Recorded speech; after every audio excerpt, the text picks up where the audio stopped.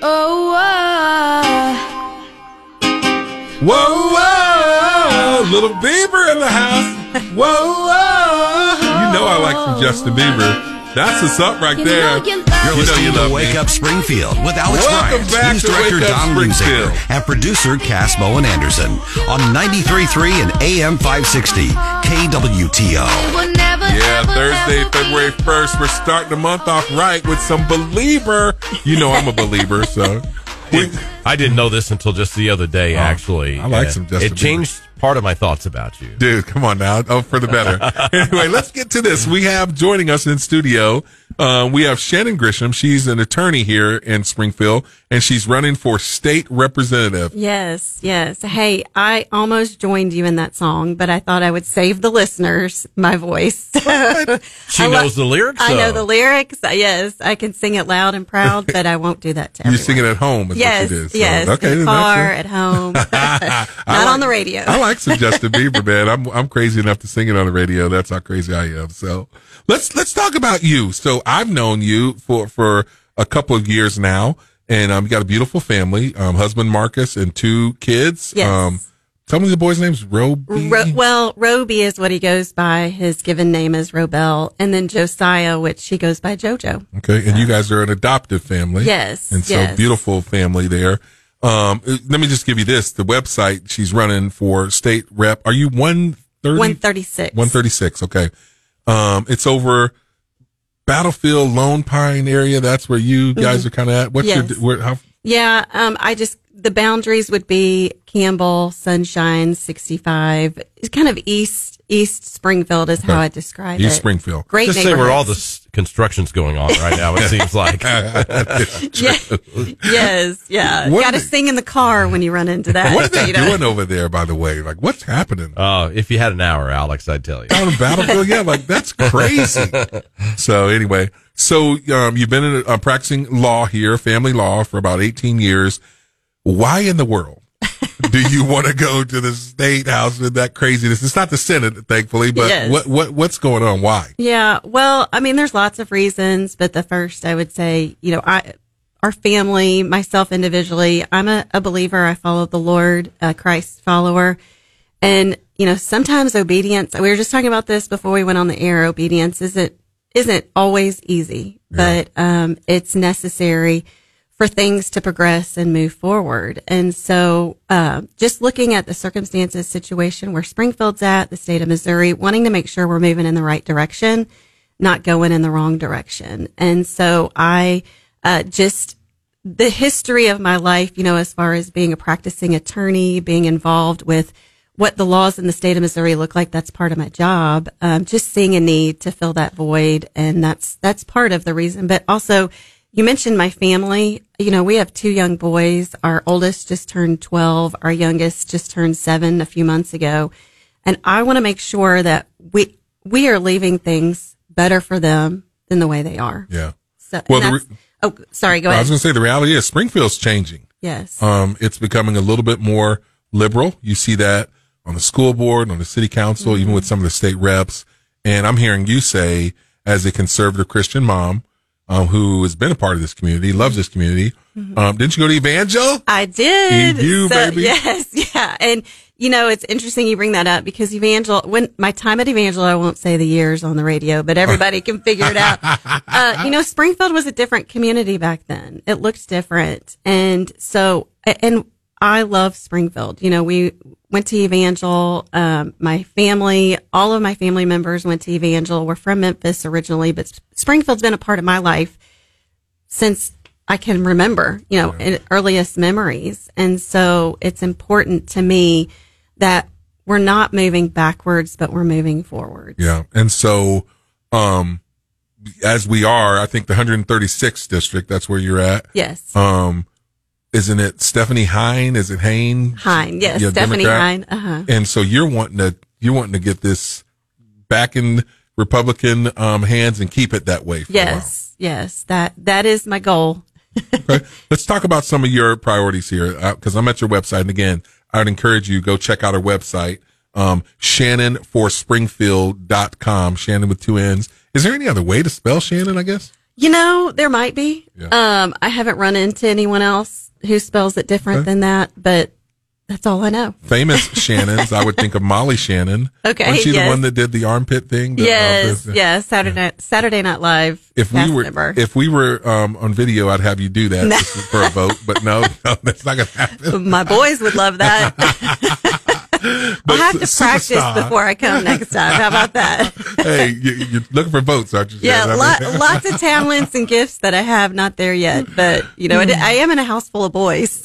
You're a boy mom. I am a boy mom. Oh, yes, man. loving every minute of it. My wife is too. We got a little girl, but still, we're 4 boys. But so let's look at some of your priorities. I mean, strengthen schools and empower parents. Mm-hmm. What do you mean by that? Yeah, so you've already heard me say we have 2 kids, 2 boys, and before I was a parent, I didn't really have a lot of thoughts about education and what it looked like, just what my experience was growing up. And so after having kids, I've realized, number one, obviously education is very important, but as a parent, ensuring that we have options and availability for parents and our families and kids in all aspects. So, for us, education looks different than what I thought it was going to be. And also what my experience was. Our oldest is homeschooled. Our youngest is in what you would call a traditional school. And part of that is ensuring that we as parents were meeting their individual needs. And for me, it's important that everyone has that opportunity, that we're giving them options, not just this cookie cutter type of education that we think is best for everyone without looking into the specifics of the family unit and each child and how they learn.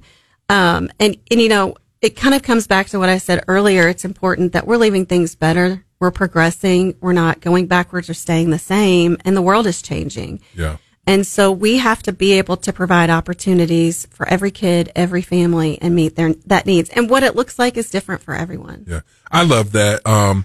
When you talk about education, you were just sharing a little about your family. You guys do different things based on the needs. Now, your kids are going to be fine. You're a lawyer.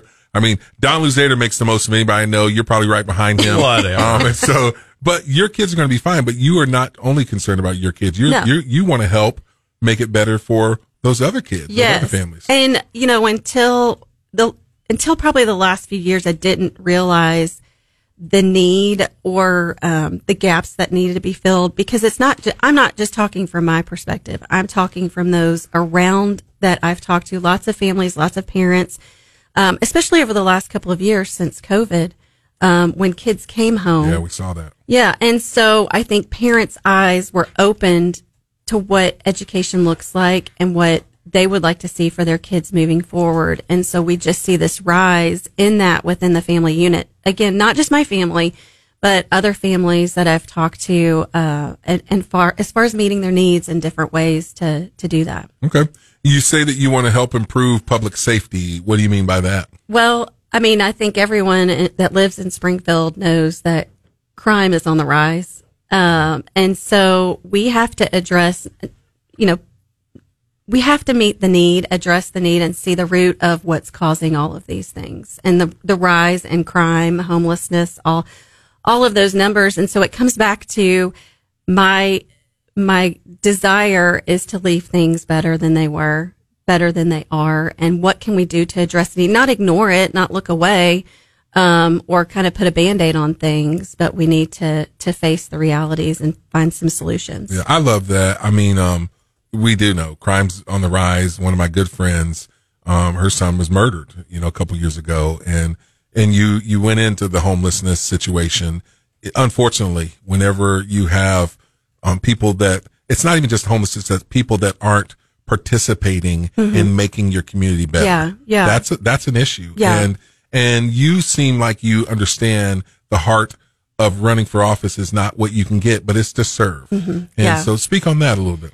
Yeah. So, it's exactly what you just said, because stepping out and doing this, being obedient to what I feel like the Lord's calling me to do will come with a price, and I understand that. I have a family.